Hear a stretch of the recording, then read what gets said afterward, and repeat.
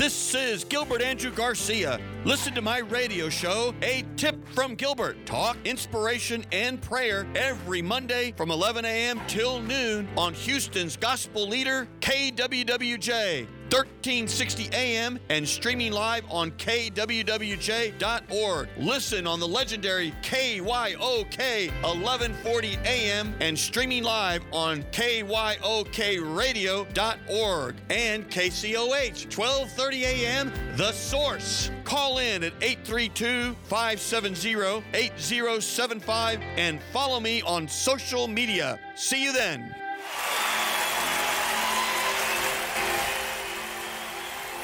Thank you so much, Los Angeles. All right, producer, let's let this play just a little bit. This is Neil Diamond, and this is really my July 4th show because I was at Disney and couldn't make July 4th. And it's a song called America. And he's talking about his grandmother who immigrated from Russia via the Netherlands. She then boarded a ship. So let's go through this. I think it's a beautiful thing. And then we'll go through the whole song at the end. America. That little girl was my grandmother. She and her daughter Rose inspired me to achieve everything that I've achieved in my life. Her courage will never be forgotten. It sings in every song I sing. This one is for her.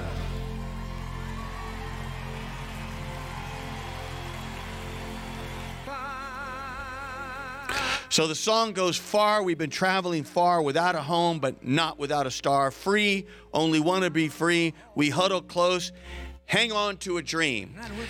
That, of course, is the European experience.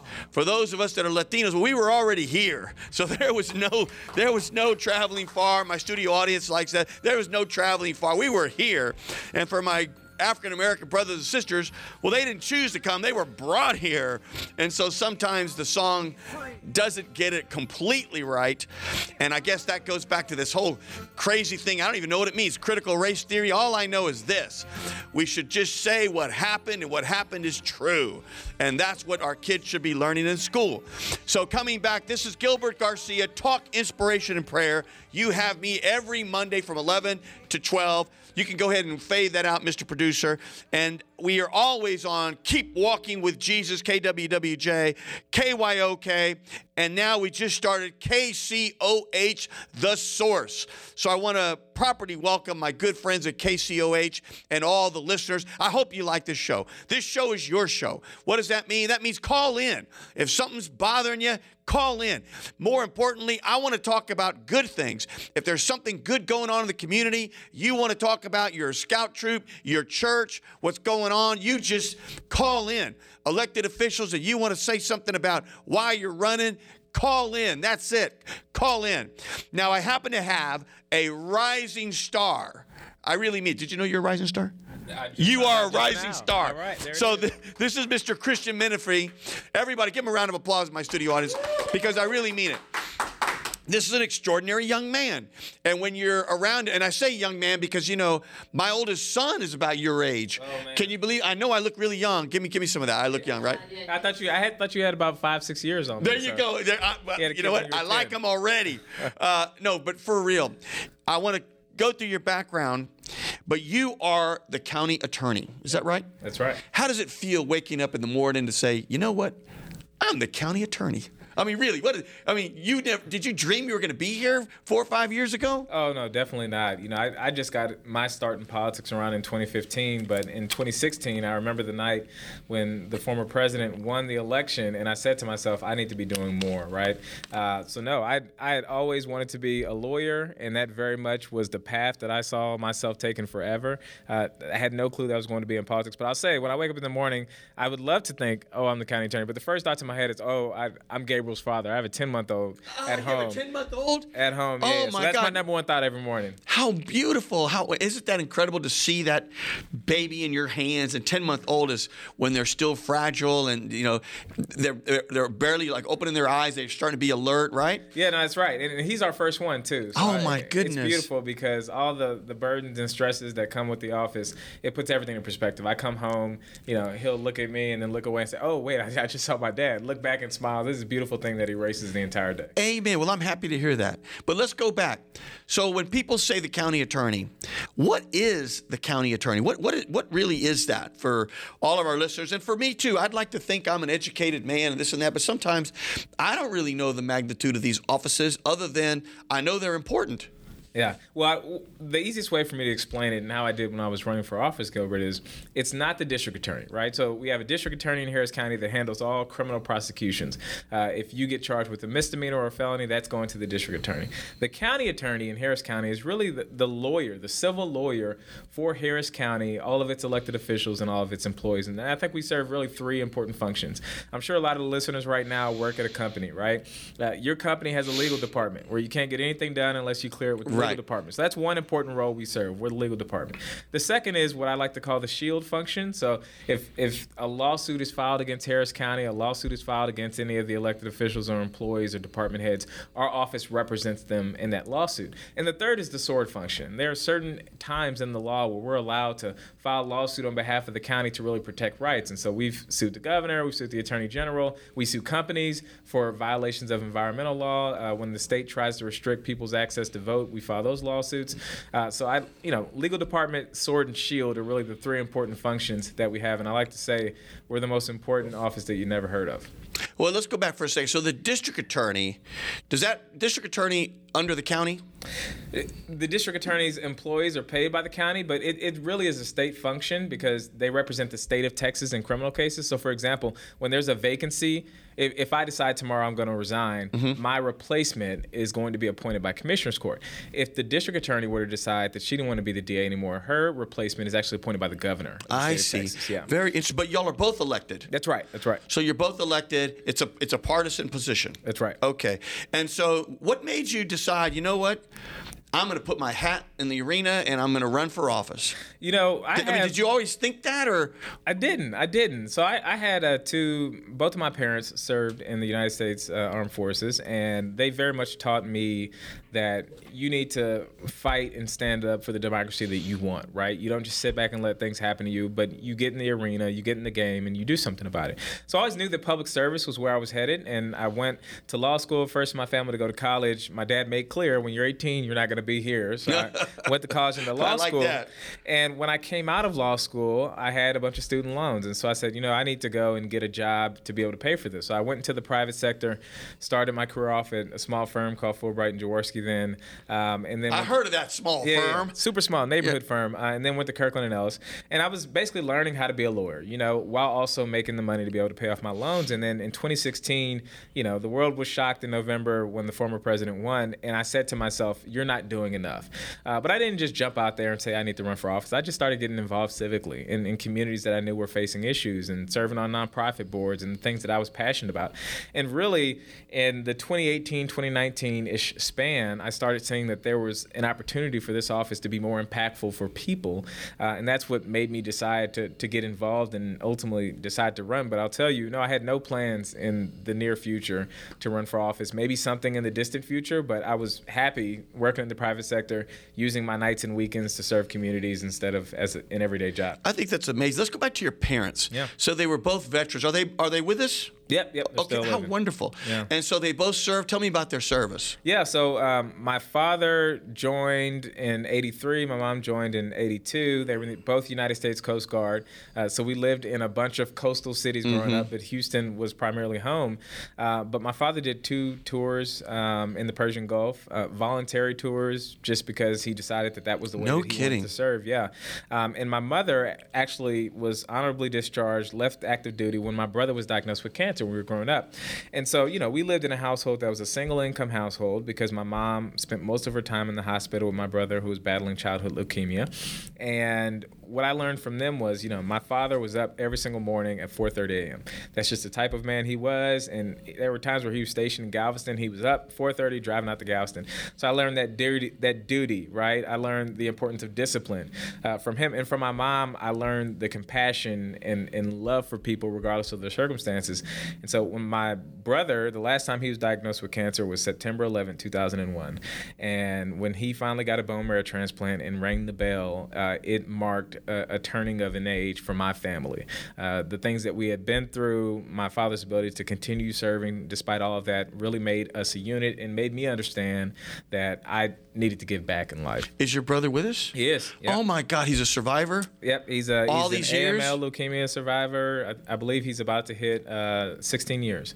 Wow, we need to get him on the show. Yeah. Well, his story's way more interesting. What a great story, though. Yeah. Mm-hmm. For all of you, because when someone has a medical issue, the whole family has it somehow. Yeah, you know what sure. I mean? You're all involved, and everyone's pulling their weight. Let's go back for something. Tell us real quick, the Coast Guard, is that like the police of the sea? I mean, what is the Coast Guard again? Well, it's funny because I always tease my dad that the Coast Guard, the way he has to explain it is like what I have to explain what the county attorney does, right? Yeah. They're like, what is the Coast Guard? Exactly. Yeah, so, I mean, they effectively with the name, they guard the coast, right? And so what he did towards the end was he was a Marine investigator. So whenever there would be a barge or a tugboat or any type of accident involving a vessel, he would go in and investigate exactly what happened so that they get to the bottom of it and decide which company to hold accountable. That was towards the tail end, but he had held so many jobs when he was in. I mean, he was a mechanic at one point. He was an engineer. But the Coast Guard, are they, I mean, I can't think of another analogy. Are they the police of the sea, or are they more like the Border Patrol on the border, but protecting the coastline? Yeah, I think the latter is the way to think about it, right? Yeah. So there were times when they would go out what they would call underway, right? And he'd be gone for maybe 6 months at a time.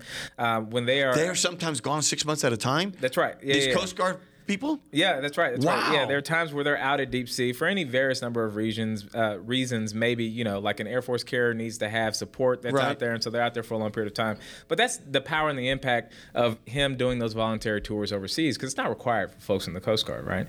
But he volunteered to do something about it. Wow, he sounds like an incredible guy. He is. So tell me about his Persian Gulf tour. I mean, does he talk about it? Not much, but what was interesting about it was when he came back, let's say a couple of weeks early, because that was the first time my brother was diagnosed with cancer.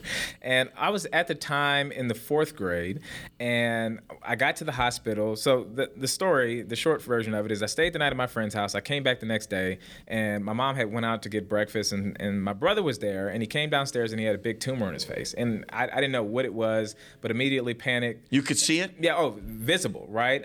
Like on top of the face, or like underneath, like just the cheek? Yeah, underneath the skin, but his face was 2 to 3 times larger than it had ever been. So ultimately, he goes to the hospital. They do some surgery work, and I went to go see him, let's say 2 weeks later, and my father had come back from his tour a little bit early, and he was at the hospital. Well, while he was overseas from eating right or whatever it may be, he lost like 70 pounds. So I didn't recognize him. Wow.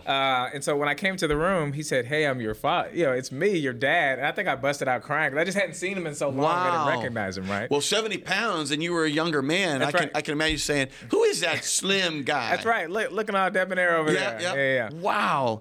Well, let me go to it. Do we have a caller there? No? Okay, excuse me. I thought we had a caller. That's fine. Let's keep going. Well, let me ask you this. So, again, I'm just a citizen, right? And every time I open the paper, it seems like the state attorney general is just suing the federal government, just like all the time. Like he wakes up and says, "How do I sue the government today?" Yeah. I mean, does that seem normal? I mean, are y'all suing the state a bunch? I mean, it just seems to me that his whole mission is, how do I sue the federal government? And the only reason is because there's someone of a different party in the federal government. Right. Well, running the federal government. Yeah, I think it's our state attorney general. He learned an important lesson from his predecessor, who is now the governor of Texas. And there was a time where former Attorney General Greg Abbott said, his job is to wake up, go to work, sue Barack Obama, and go home. And what you saw was he was able to leverage that into extreme popularity within the party, and then he ultimately became the governor. So I think what you're seeing now from the attorney general is an attempt to recreate that to ensure his own popularity. Because, like it or not, if people agree with someone's policies, they tend to look to the lawyers as just the catch-all. Oh, you guys can fix anything, right? Go file a lawsuit. Yep. And so I do think it's intentional for the purpose of leveraging that popularity. Well, for me, it seems more like he's trying to survive all his. I mean, I don't know. Every time I read the paper, he's in trouble about something, or he was indicted, and it's just hanging out there. Yeah. It just seems like he's just trying to survive, I guess. Like the old, remember Muhammad Ali? Or you're too young for Muhammad Ali, probably the great boxer. Yeah. He had what's called the rope-a-dope, yeah. where he would sit on there on the edge of the ropes and cover himself. And people, if Eric Carr's out there, call me Eric, because I know you know what I'm talking about. And the other fighter would punch themselves out, and Muhammad Ali would absorb all these blows, and then at the end, bam. And deliver the punch. The punch. I know we have a call there. Is there a Miss Edna Griggs on the line? Yes, it is. How are you? Miss Edna, you have me, Gilbert Garcia, Talk Inspiration and Prayer, and Mr. Christian Menefee. What do you have for us today? And you know what? It's always a pleasure to hear from you. Well, thank you. I'm glad to hear I got a chance to actually meet Mr. Menefee at my senior brunch about 2 weeks ago. So thank you so much for showing up to that event. But what I got a question, and I found that you were on here because I didn't know who actually your speaker was on here for today. But I have we have a problem in Acres Homes with these stores staying open for the night. And I was told that that's something that we can actually discuss with you, Mr. Menefee. Is that correct? Now, just say it one more time. The stores are staying open what, Miss Edna? They're staying open half of the night, and we think they're doing a lot of things that they probably shouldn't be doing. So they're essentially becoming like after-hour stores doing after-hour late things they shouldn't be doing. Mm-hmm. I see.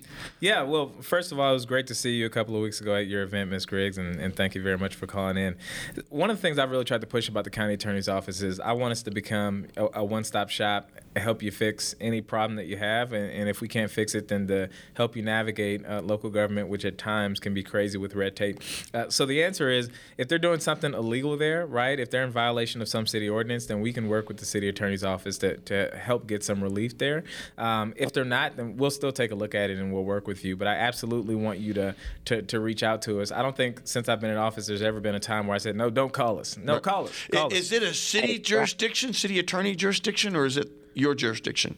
So if it's in City of Houston proper, there's two things that could be going on. One, if it's like a storefront that has a lot of crime and they're doing things that are either attracting the crime or are like intentionally avoiding fixing the issues surrounding the crime, then it could be city or us. If they're operating in violation of some ordinance, then it's a city thing. If they're in the city limits, because the county doesn't have ordinance making authority. I see. Yeah. Mm-hmm. So can we have, I don't think we've actually had you out to speak. Have you been to the multi-purpose center to actually speak to? I haven't, but I'm happy to come.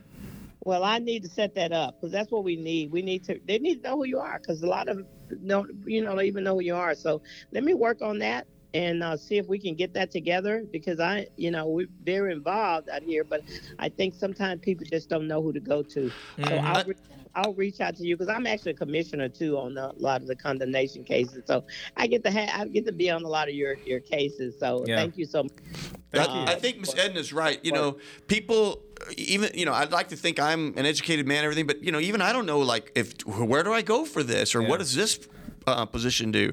I think that's right. And the more people see you, because you're very engaging, you're very inviting, you're not intimidating, you're just like a great guy. And I think people will be much more willing to come forward about things after they hear you and see you and meet you. Well, I appreciate that. Yeah. And I think one of the issues is really the way that county government is structured. The city has a CEO, executive director, a lead manager, and that's the mayor, right? It's not that way at the county. Our administrative head is a 5-person body called Commissioners Court, right? But they all kind of have their own fiefdoms. They all have their own way of doing anything. And so really what that's led to, and one of the good things I think about putting a county administrator in place is that nobody's really ultimately holding the bag for anything.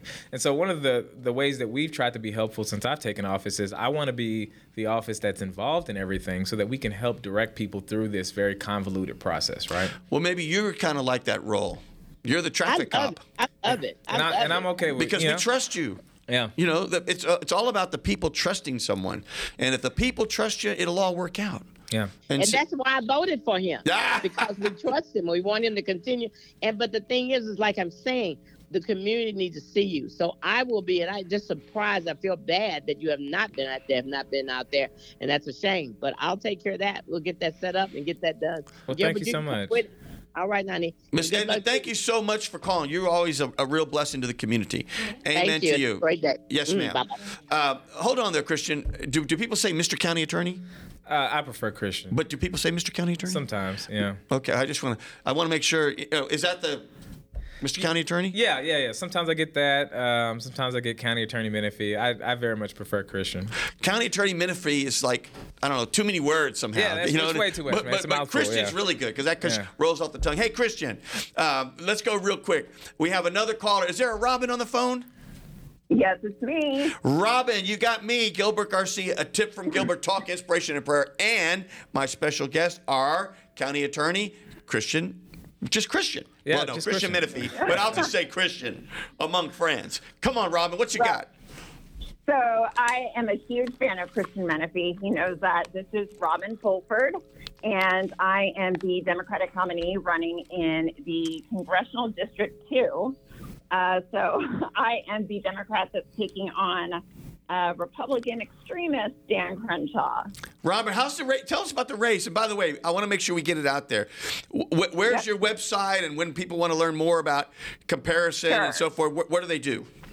Absolutely. So you can go to Fulford for Congress. It's F as in Frank, UL, F as in Frank, ORD, for Congress.com. And that kind of covers the basics about me. But this race is, obviously, it's a tough race. The district was gerrymandered, like most of Texas, but also like most of Texas, we do have the voters. It's about connecting with them and turning them out and giving people a reason to vote for me. And so that's what I'm working to do. Well, how's it going there on the trail?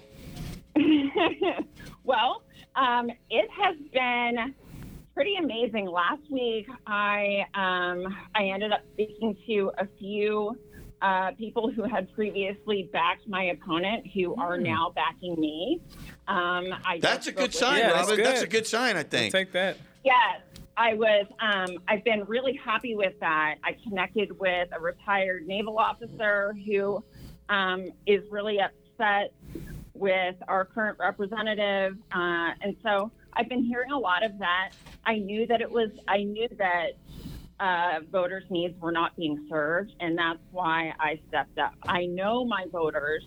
I've been working within this district for years. Christian knows that. Yeah. And so my job right now is to make sure that the voters in this district have representation, and that is what I'm working to do. Well, let me go back to Christian then, and stay with me, Robin, another minute. So, Christian, what advice do you have for her, given that you were a first-time candidate, right? Yep. No, Christian, you were a first-time candidate, and you sort of took on the status quo, and here you are, you were successful, and you're doing all these wonderful things. What advice do you have for Robin? Hey, Robin. Hey. Hey, good to hear from you. So one thing that Robin has been doing, which candidates are trained to do, is to say our current representative and not say his name. I think that there are a few exceptions to the rule, and when you're running against Dan Crenshaw, who I think within the Republican Party has been one of the most reprehensible representations of where that party has gone, it's important to say that she's about to beat Dan Crenshaw. What I saw in my race, Gilbert, was very much, and Robin, this goes for you too, that when you connect with people on an individual basis, people in the community, they don't think about elections the way that we think about it, right? We go in, when you're the candidate, you go in thinking it's me versus the other person. I need people to say that they're not going to vote for the other person, they're going to vote for me. Most people are struggling to make ends meet. They have all types of issues that they're struggling with. They have no clue who the vast majority of folks on their ballot are. There's going to be a large percentage of folks who are going to walk into that ballot box and they're not going to know who Dan Crenshaw is. But instead, if you're able to individually touch them and impact them and speak to the issues that they care about and really think about how you're going to help solve their problems, the person you're running against can be the most popular person in the country. It won't matter because there's a large number of people who are not going to know it, and they're here for that individual connection. So my advice, Robin, is continue doing what you've been doing, which is consider this a labor of love. love and an act of service, and to try to individually connect with as many people as possible. And it won't matter, who you're running against. At the end of the day, people will show up for someone that they believe in and someone they believe will speak to their issues. Amen. Robin, I'm going to give you 30 seconds here. Tell us the reason for Houston to vote for you for Congress. Okay, well, I am a mother. I previously worked in elder care. So every policy issue that I look at, I consider the entire life of a person. And as Christian pointed out, I see a real problem in that Americans are in a struggle. We are in a day-to-day struggle. And when you are in that struggle, you can't plan for the future. So when we talk about retirement, when we talk about even climate change, it feels so abstract because you're trying to just survive week to week, month to month. And so it is my job to get out there and address these issues around opportunity, education, inflation. These are all issues that I am committed to tackling with the knowledge that, yes, there's these other big issues that, of course, touch the lives of everybody and shape our opportunity, but we need to deal with these kitchen table issues first. And so, go ahead. Amen. No. That's Robin. Thank you so much. Thank you for joining our call, and we wish you nothing but the best of luck, and go make it happen. Yep. Vote for Robin. Thank you for all that you do. Thank you, guys. You're welcome, Robin. I know we have other callers there, so Christian, I'm going to keep us rolling here, as they say. Rolling. Who do we got there? Miriam? Is there a Miriam? Miriam. You got me. Gilbert. Talk, inspiration, and prayer, Miriam. Hi, good morning. Is this How Miriam? are you? Yes, it is. Talk to me, Miriam. What you got for me, Gilbert Garcia, or Mr. Christian Menefee, our county attorney? Hi, Gilbert. Thank you for answering my call. I'm excited to talk to you and to your audience to let people know about our event coming this Sunday. What is it? We celebrate the Colombian Festival. This is our 20th edition. Yay! Yeah, my studio audience likes that. Keep going. Thank you. Yes, it's this 17th, Sunday, July 17th. We do participate in the downtown Houston at the Sam Houston Park. The tickets are for sale, and we're ready to give some away today. Wonderful. Well, let me ask you this. Yeah. First of all, it's there at the park, and how many people are we expecting? We are being very humble and expecting about 20,000 people Oh, in my and goodness. out to enjoy the culture, the food, the music, the people. It has turned into a very international festival. So we get people from all over our Latin culture. So it's very, very exciting. That is tremendous. And I understand you're going to have a lot of these like famous artists from Colombia and everything. Yes, Oh my God. yes, Of course, everyone wants to see and hear Shakira. Yes. Well, we don't have Shakira. She's a little too busy for us. We but understand. eventually, We yes. understand. But no, tell me this. So when you look at the Colombian population here in Houston, if I'm not mistaken, I think it's the number 3 or number 4 largest population in Houston. Is that correct, of immigrant groups? That is, sir. That is. We have various cities in our in Texas in general that's just very rich in culture. Colombians have adapted to Texas. We love Houston. One of our, again, we take pride in what we do as Colombians, and one of the thing is we like to celebrate that. But again, it's not only Colombians. We have El Gran Combo de Puerto Rico celebrating their 16th anniversary. That's from Puerto Rico. They're known as the pioneers of salsa. So if you're ready to dance, we will have that as well. We will be featuring Bobby Valentin, again, another salsa major, Los Corraleros. So it's a very large variety of culture, not just Colombian, but if you don't like to dance, we do have good music and good food. Tell me about the food. What kind of food are you going to have there? That's what people want to know. Yep. Okay, empanadas. Oh, I love empanadas. Yes, arepas. We will have everything all over the place. Oh, my goodness. Tell me this. Yeah. You go ahead and finish. I didn't mean to cut you off. Yeah, and one of the things is it's not just like Texas where we have barbecue and where we have our huge burgers. Colombians is the same. Colombia has its regions, and we will have a taste of every little region from Colombia. Well, and of course, a tip from Gilbert will be there, so hopefully we'll be interviewing people out, and I'm going to be recording that to be played the following week. But we'll be there. It's going to be lots of action. And again, it's from, remind us, is it 12 to 10? It's from 12 to 10 p.m. all day. We are high in security, high in hydration, high in shade. We have a beautiful venue, which is, again, it's the Sam Houston Park. We everything's so organized so people could just come over and have a great time. And I hope, we will have you there. We're very excited about to hear all the plans you have in store for our city. So it's a whole, but it's a lot of celebration for all of us. Wonderful. Well, we will be there, and I think it's great. What I'm going to do is I'm going to give Christian some VIP tickets. Yeah, nice. So, is that okay? I'm going to give Christian 2 VIP tickets. If you have any VIP empanadas, I welcome those as well. That's what he wants, the VIP empanadas. Okay. Well, thank you. I suggest we fast the day before, because the day of, we're going to be eating a lot of good stuff. So wonderful. Let's do it. Well, thank you very, very much for calling in. And please call in again, and I'll see you Sunday. Thank you, Gilbert. Thank you. Have a good one. Thank you. Christian, if you would allow me, I know we have another caller real quick. Who's our next caller there? We have another caller. I want to get them all in. That's what this show is for. Call in. Talk to my guests. Talk to Houston. Tell us what's on your mind. Tell us what's going on in the community. Was there another one or no? Well, we're going to keep going. So, Christian, let's come back. So when you first came in, how many lawyers do you have in your department? Is that a correct phrase? Department? Yeah. Okay. That's absolutely right. So we have about 120-ish lawyers. The office is about 250 people.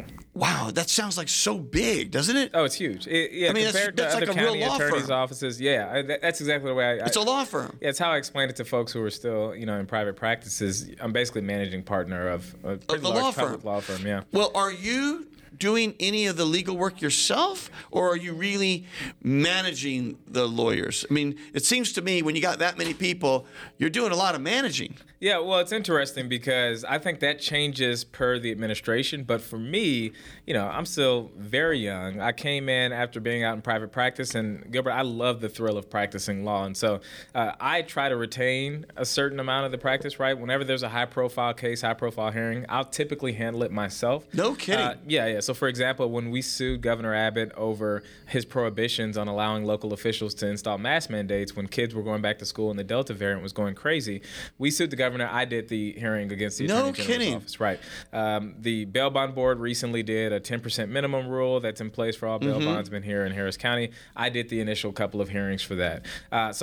It's really, I would imagine practicing law is like riding a bike. Once you learn it, you kind of keep those skills.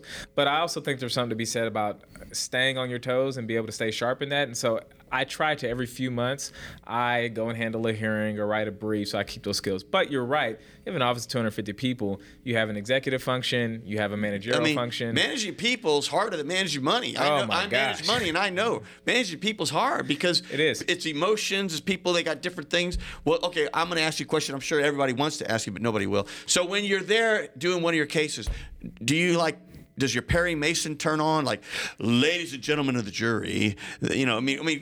Are you in front of juries?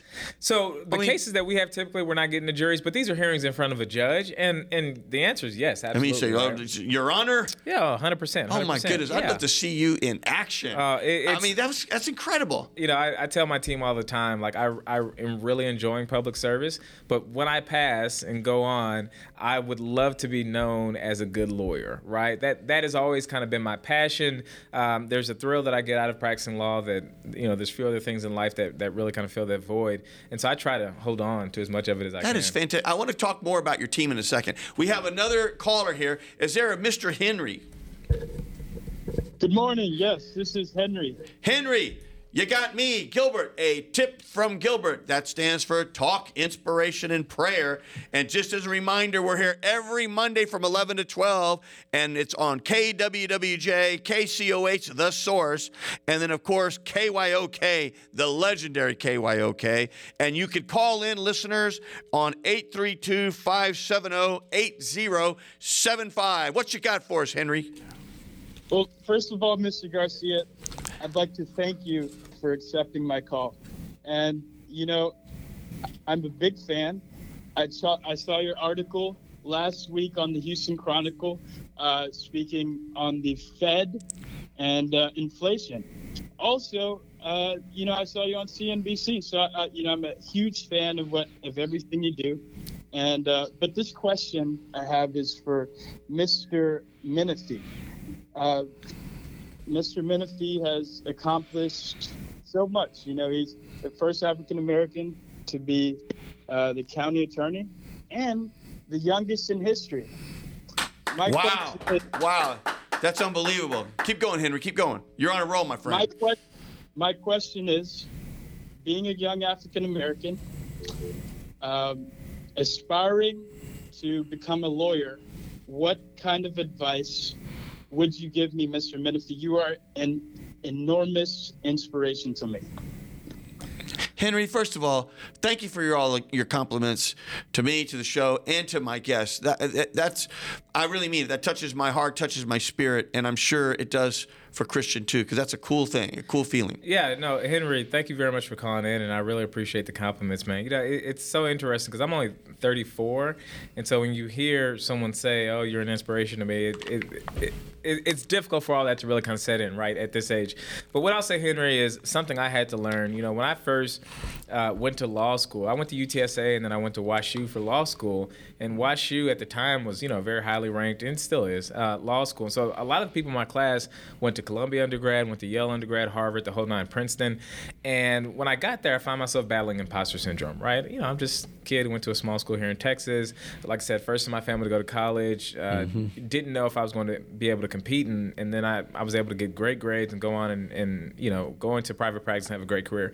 And what I learned, Henry, from the moment that I got to law school, from the moment I got to Fulbright, the moment I got to Kirkland, the moment that I've got to this office, is if you're smart and you work hard, the sky's the limit. There's no room that you are unqualified to be in.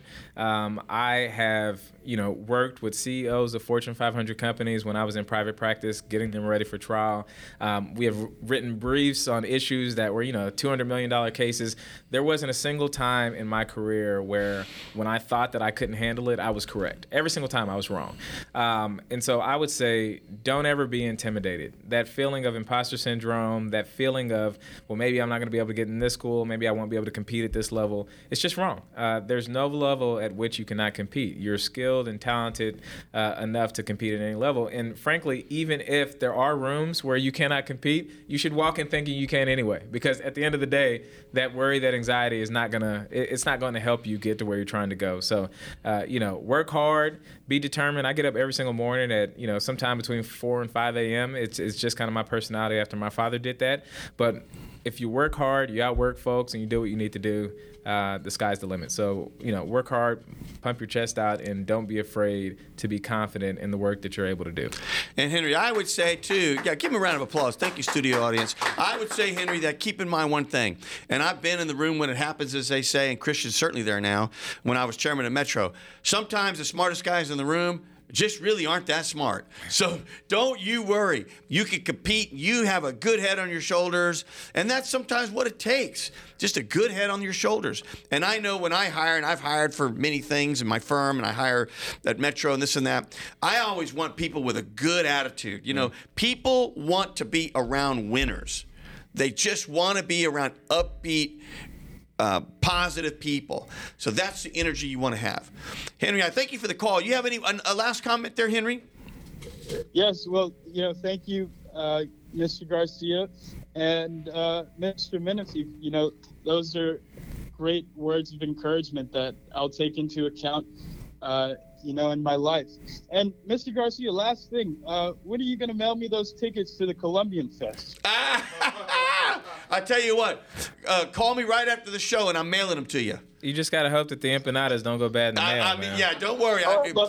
Yeah, and here, I'll give you my cell phone. And people say, you gave your cell phone?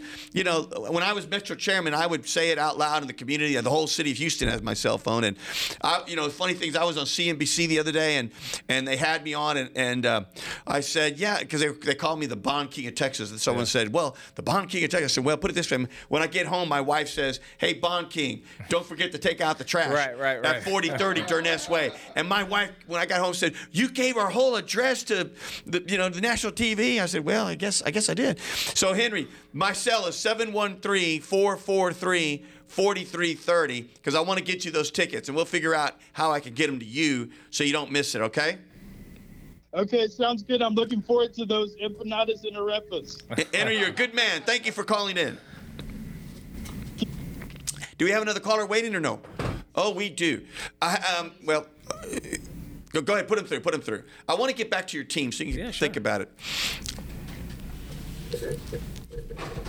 And this person is Melissa Blanco. Melissa, are you there? Yes, I'm here. How are you? I'm well. You have me, Gilbert Garcia, a tip from Gilbert, Talk Inspiration and Prayer, with our county attorney, Mr. Christian Menefee. Speak to me. Gilbert, thank you for having us here with the Colombian Fest. We're so excited to talk about this amazing event that is taking place this Sunday, July 17th, where we want to welcome everyone from every single country to come and join the best from salsa, vallenato, merengue, all our music, also the gastronomy from Colombia, so people are going to have the chance to eat delicious dishes like ajiaco, bandeja paisa, so many food that I'm sure people is going to love it. How wonderful. Well, thank you so much. How long has this festival been going on? Tell us a little bit about that. And who started it? Who started it? Yes, this is our 20th anniversary, so wow. It's going to be a special year this time. And everything started with the Familia Herrera. Jorge Herrera is the main person who decided to bring our culture to Houston. It's a day close to our independence. Colombians' independence is July 20th.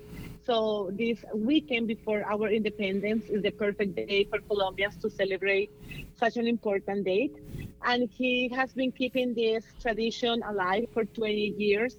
He's now working with his daughters as well. So it's an amazing group of people behind the scenes to bring this together for everyone. Well, I had the pleasure to meet Mr. Herrera, and boy, what a gem he is. I mean, he is a real community icon. I got to have him on the show. He just knows a lot. He works a lot. He's got the big idea, the big picture, and what an advocate for not only Colombians, but for all Latinos and all Houstonians. What a great man. I'm going to give you the last word. Anything else you want to say? Yes, I just want to invite everyone, make sure that everyone is ready for this festival. I want also to let people know that, yes, it's going to be hot. We are in the middle of summer, but you can bring your shirts. There's going to be plenty of space to, pull up our beach seats, and also to bring your umbrella. Nothing that has to be stuck on the grass, but just like a regular umbrella that you will use on a rainy day.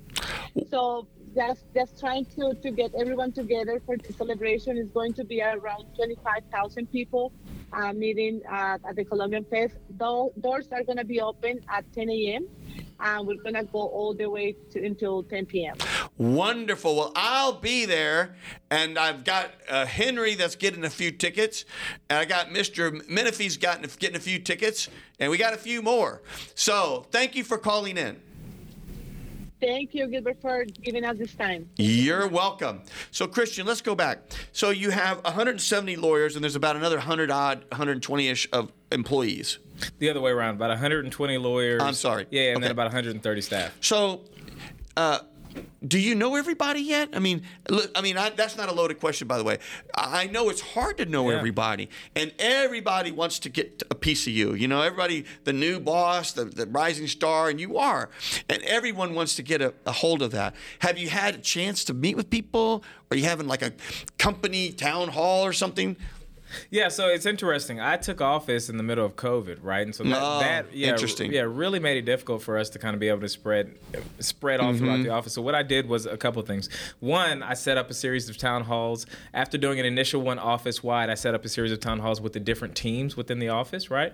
And so that, at first they were on Zoom, and so that was a great opportunity to really have an intimate setting, have a conversation with these folks. And then, of course, we did like a holiday event where I got everybody to come in. And since then, I've done like targeted, because my goal is, look, if I get in front of everybody at once, they'll see me, they'll hear from me. But I prefer to do the smaller settings. And so I'll we'll have a competition in the office, and then, you get an opportunity to have lunch with Christian, right? And so it'll be me and like 20 of them. Right. So I have probably met in person 90% of the folks in the office, and I've probably been able to engage deeply with like 40 some odd percent of the office. I salute you, because you've been in office how long? Not very long at all. My first day was January 1, 2021. So a year and a half. Yeah, we just crossed the 18-month mark. Mm-hmm. And has it been, I don't know the right phrase, the old phrase, you been drinking from a fire hose? I mean, you got like all kinds of things going on? Or are you able to really methodically plan out, where do I want to take this office, in my tenure? I think we were drinking from a fire hose the first 3 or 4 months, but then we got it together. We brought on some great people. One of my two number twos was chief of staff for a former mayor. The other one was a partner at Kirkland & Ellis who came with me. I have like an inner circle of folks who work in the office, many of whom I brought from various firms in the private sector. And so and then on top of all that, Gilbert, I didn't come in and like fire, a bunch of people. Right. Yeah, we had like a few targeted folks that we had to move on from, but for the most part, everybody else stayed. How great. And what I did was I said, look, we're going to remove all managerial titles, and we're going to allow the entire office. Anybody can apply for any managerial position. Well, we ended up having most folks we kept in their managerial roles. There was a few spots where we moved in a different direction, but I think that earned goodwill with folks. I came in thinking, look, I want to give every single one of you the opportunity to work with me and to get on board with the vision that I have for the office. And I know that you're talented, you're skilled, and I know that you'll be able to do it if you want to do it. If you don't, no harm, no foul. We can move in different directions. And what I saw was, the morale of the office generally has boosted because I think we've shown more of an inward investment in the folks who are in the office. And I think the other part of it is I don't, stir up stuff politically and then send them out to go deal with the repercussions, right? If we sue Governor Abbott over the mask mandate, I'm going to be handling the hearing. If we sue Attorney General Paxton over the voter suppression law, one of my lieutenants is going to go in and handle the hearing. And so we, although some of the extracurricular stuff we've done has added to the workload, the top folks, we're all working. I'm the first person for the most part in the office every single day, right? And I try to be one of the last people to leave as well. I want to make sure that my senior team, that we're not just kind of here, come and go political folks. No, we're really in the trenches, working the cases up, working on the important issues with everybody else. That is just great. Well, let me ask you this. So talk to us a little bit about, and if I go into territory you can't talk about, just say you can't talk about it, and we respect that. What's all the hubbub now with all the voting ballots and no ballots, and ballots are found and there's ballots and what part of all this stuff is myth? I mean, all I know is it seems that you never heard a lot about, mail-in ballot fraud and all that until recently. Yeah. And it seems to me if there was going to be mail-in fraud or whatever, it'd be something that's been going on since there were mail-in ballots. Right. Well, is this part of the whole conspiracy thing going on nationally? Talk us a little bit about all this. Yeah, so, look, this really comes from two sources. One, of course, is former President Donald Trump, right? When there were obvious, his inclination was to try to assign blame for his loss of the election and place it in places that it really didn't belong. So that really started kind of a wide set of conspiracy folks on the right who looked at all forms of voting and said, oh, there's fraud and all this, but then really honed in on mail ballot voting fraud because, look, I think conceptually it's kind of easy to understand, right? Oh, somebody can go and just take 1,000 votes and write anybody's name on them and go send it in, right? So that was one. And then two, there's like a very specific set of folks in government in the state of Texas who really honed in on that issue. I think, having got the original idea from the national level politics. And so what you've seen is a heavy focus on this stuff, both here in Harris County and across the state. But, there hasn't been any finding by the Attorney General of widespread mail ballot voting fraud. There hasn't been any finding by the DOJ of any of that. But it's a story. It's something to talk about. And so, you see them focus on that. That's my gut. My gut is things have been going along. And I'm sure there's, some percentage that is, maybe there's some, I don't want to say fraud, but generally mistakes. Someone, sure. But my hunch is whatever that margin of error has been, it's been consistent for a long period of time. It's like no big rampant thing going on. Right. And it just seems to be now the whole narrative, it just seems out of control. Everyone, it's just a stolen the election. But I've yet to hear any evidence, see any evidence. If someone's got any evidence, call me and tell us about it. Let's talk about it rationally. So y'all are looking at it. Is that part of your job to oversee the voting or no? No. So that's the elections administrator. But one important point that you made earlier is, look, we have an attorney general who sues the federal government all the time, right? Our current attorney general is very invested in kind of pushing those theories.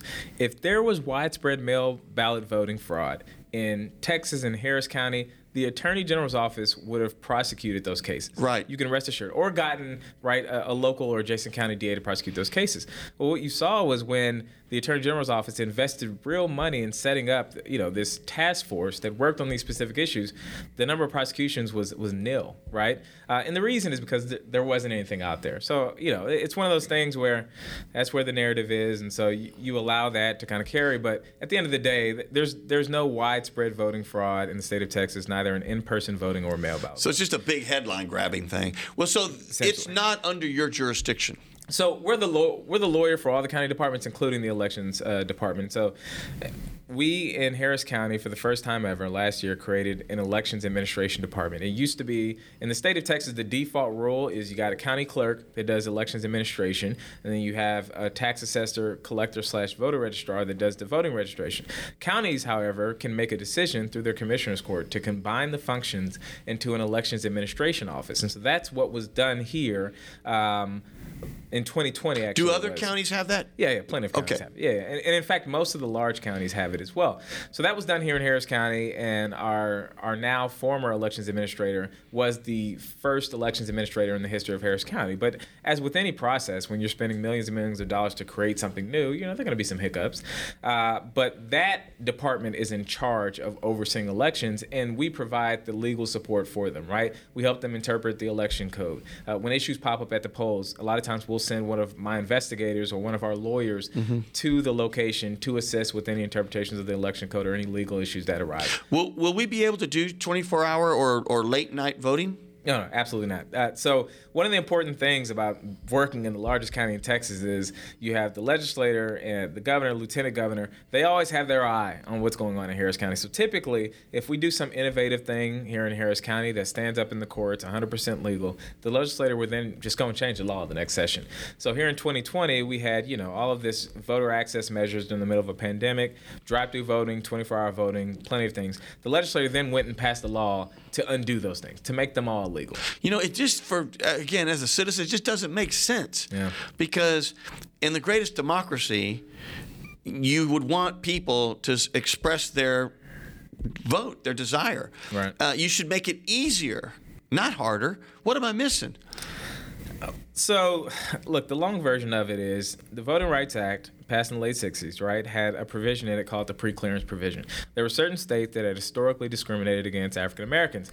In order for those states to change any process in voting, they had to go get pre-approval from the federal government. That provision was legal for 50 years, and then in 2013, in a case Shelby County v. Holder, the United States Supreme Court threw that out. So there's no longer this pre-approval provision. So that opened up all these states like Texas, Mississippi, Alabama to go and start passing these laws. What was the basis for throwing that out? It seems like such a great idea. Pre-clearance versus now you can do things and then you got to challenge it after the fact. That's right.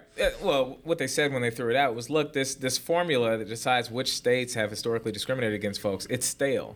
And so it violates the United States Constitution because you're not basically treating states based on their conduct today, but you have this stale formula. You need to go re-up the formula, Congress, and then you can have this provision again. Well, of course, Congress is, the Republicans in Congress would never agree to having an updated Voting Rights Act. And so when that was thrown out, that's when you saw enhanced voter ID laws in the state of Texas. That's when you saw in North Carolina voting measures that were put in place that a court of appeals, one court below the United States Supreme Court, said, this is a quote, targeted African Americans with almost surgical precision, right? So this is a very intentional thing that's happening across the country. And so the reason you're seeing it, I would submit, is because these folks don't want certain people to have an opportunity to vote. They want to make it more difficult. I guess what that really means, listeners, and I mean everybody within the sound of my voice and Christian's voice, register to vote. Please register to vote. And don't just register, go vote. And grab your neighbor, grab your kids, grab your grandkids. This is important. Yeah.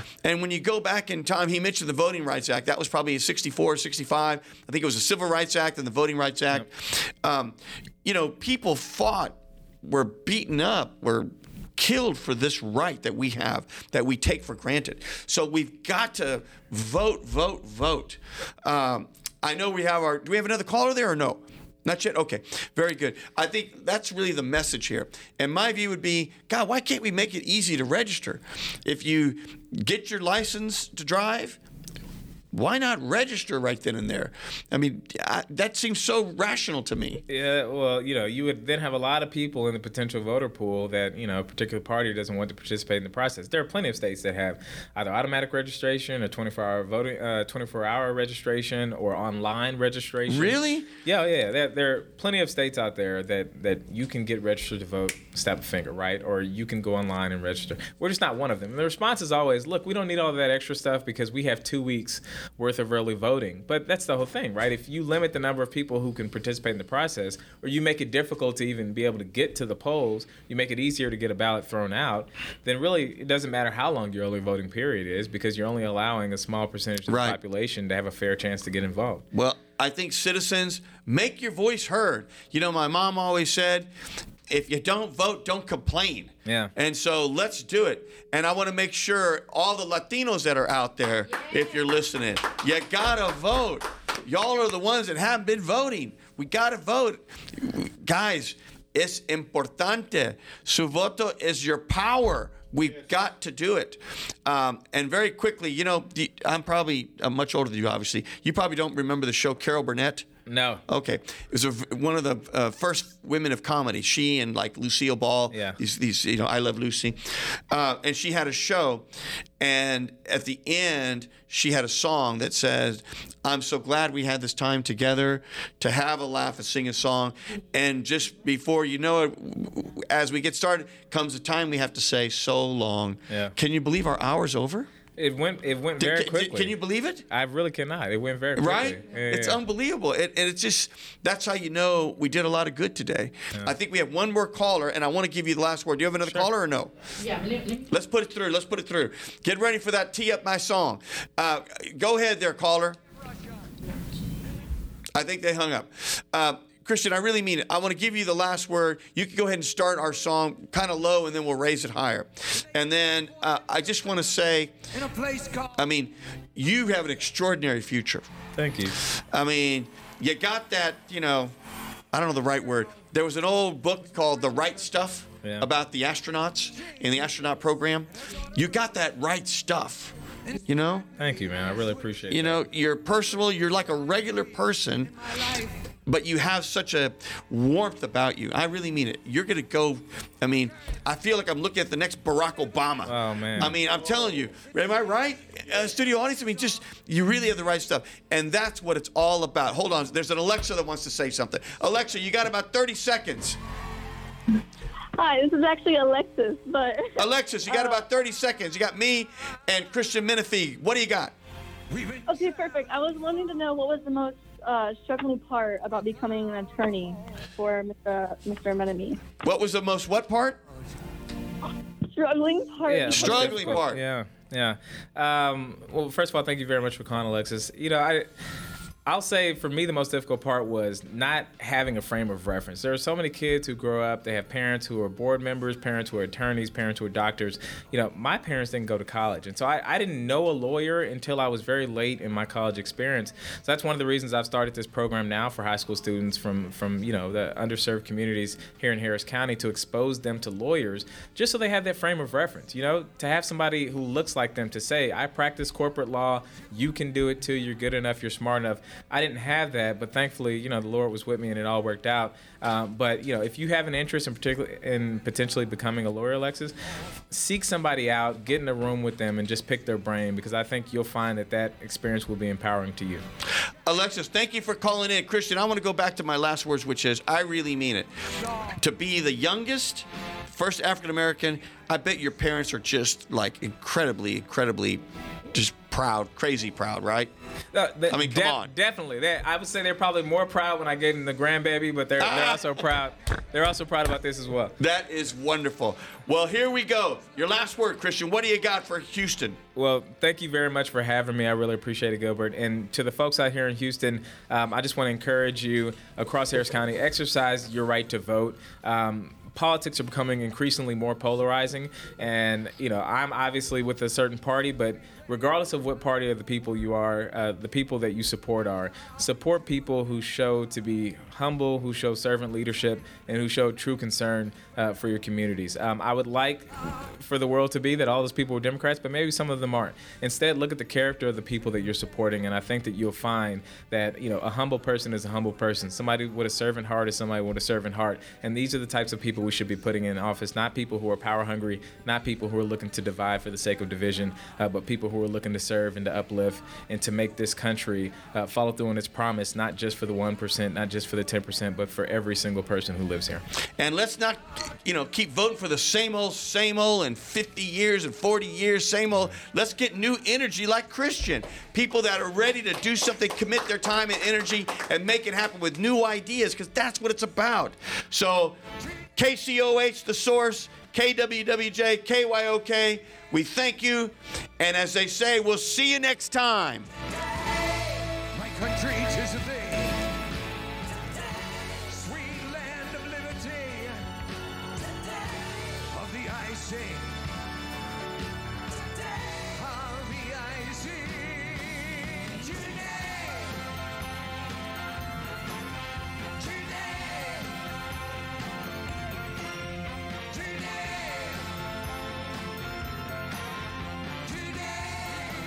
Are we off the radio there, Mr. Producer? All right, Facebook. I hope I can keep saying Facebook. I don't know if I can or can't. But if I'm not supposed to, I'm sorry about that, Mr. Zuckerberg. But here we are. We are with Tip from Gilbert, Talk Inspiration and Prayer. We just had a wonderful episode with Mr. Christian Menefee, who is a rising star, period. Forget about party, right? I mean, party's important because some of us are partisan. I am. But it's not about that. He's just a rising star, rising public servant who happens to be the county attorney, which is essentially the county's law firm for Harris County, which is probably the number, 2 or 3 biggest counties in America, right? Third largest county. It's got to be something like that. If we were a state, we'd be the 25th most populous state. Can you imagine that? It's crazy. It's totally crazy. So, Christian, one more time. You're now on Facebook. You're on Spotify. You're on everything else. I can't even repeat them all because there's just so many. I hope you enjoyed the show. I hope you'll come back. I hope you will continue to run your department of roughly 200-odd people with the continued grace and open arms and all the respect. I can feel it on what you give to your team. And if there's anything that you want to have your legacy be, and let's hope you're there 10, 20 years, and when you're not there, you're county judge or something, or member of Congress. Let's hope your future is that. But when you leave this office, what do you want people to say? I want people to say that the county attorney's office worked for them, right? That this was an office that put the needs of people before the needs of politics or anything else. And, ultimately, I want folks to feel kind of the servant's heart from us, right? Obviously, I'm a politician. I have to run for office, which means at times I have to promote myself. I have to ask for money, got to ask for votes. But for me, the things that we do to move the needle for the folks who were like my parents when I was coming up, that's what's most important to me. Being out in the community, finding creative solutions to people's problems. I mean, just this week we announced a lawsuit against a company because of the Fifth Ward cancer cluster, right? And I've walked those streets many a times. And my grandmother raised her kids out in Fifth Ward. And so I've seen the impact of the various contamination that's gone on out there. And so those opportunities right there, Gilbert, to move the needle for people, that's what matters most to me. So I hope that when this is all said and done with me in the county attorney's office, that people in the office felt valued, felt invigorated, invigorated and felt that the number one goal that we have is to serve other people. And, I wake up every day happy that I've been given this opportunity, blessed, but more so trying to see how I can move the needle for somebody. Amen. I'm gonna not correct you, but I'm gonna say something, and it's gonna sound like a correction, but hopefully it's more of a supporting comment, which is, I don't feel you're a politician. I mean, because I don't know, when you hear that word, you think of, you know what you are? You're a public servant. You're a great public servant that, of course, has to ask for your job with the voters every 4 years. Right. I really mean it. You're just a premier public service. So, last word. This is it. Yep. Make sure you exercise your right to vote, and when you go vote for people who have the community's best interests at heart, and make sure that the people that you're supporting are true servants of the public, and that their heart is in the right place. Because I'll tell you, I've met a lot of people in politics, and I've met people whose heart is in it for the right reasons, folks maybe not so much, but you can feel that energy on them a mile away. And at the end of the day, we work for you all, right? This isn't a game where people are able to come in and gain popularity, find themselves on TV. No, the ultimate purpose of all this is to serve communities. That's what public service is, and that's what it should continue to be, and only the people who exude those qualities should get your vote. And you heard the most important line there. He said, we work for all of you. Hold your elected officials accountable. Hold them accountable. I'll say it again. Hold them accountable. Vote. You got to do it. This is Gilbert Garcia, Talk Inspiration and Prayer. I hope you come again. We really enjoyed it. Christian Menefee, a real man of the people. And we'll see you next time. This is Gilbert Andrew Garcia. Listen to my radio show, A Tip from Gilbert. Talk, inspiration, and prayer every Monday from 11 a.m. till noon on Houston's gospel leader, KWWJ. 1360 AM and streaming live on kwwj.org. Listen on the legendary KYOK 1140 AM and streaming live on kyokradio.org and KCOH 1230 AM The Source. Call in at 832-570-8075 and follow me on social media. See you then.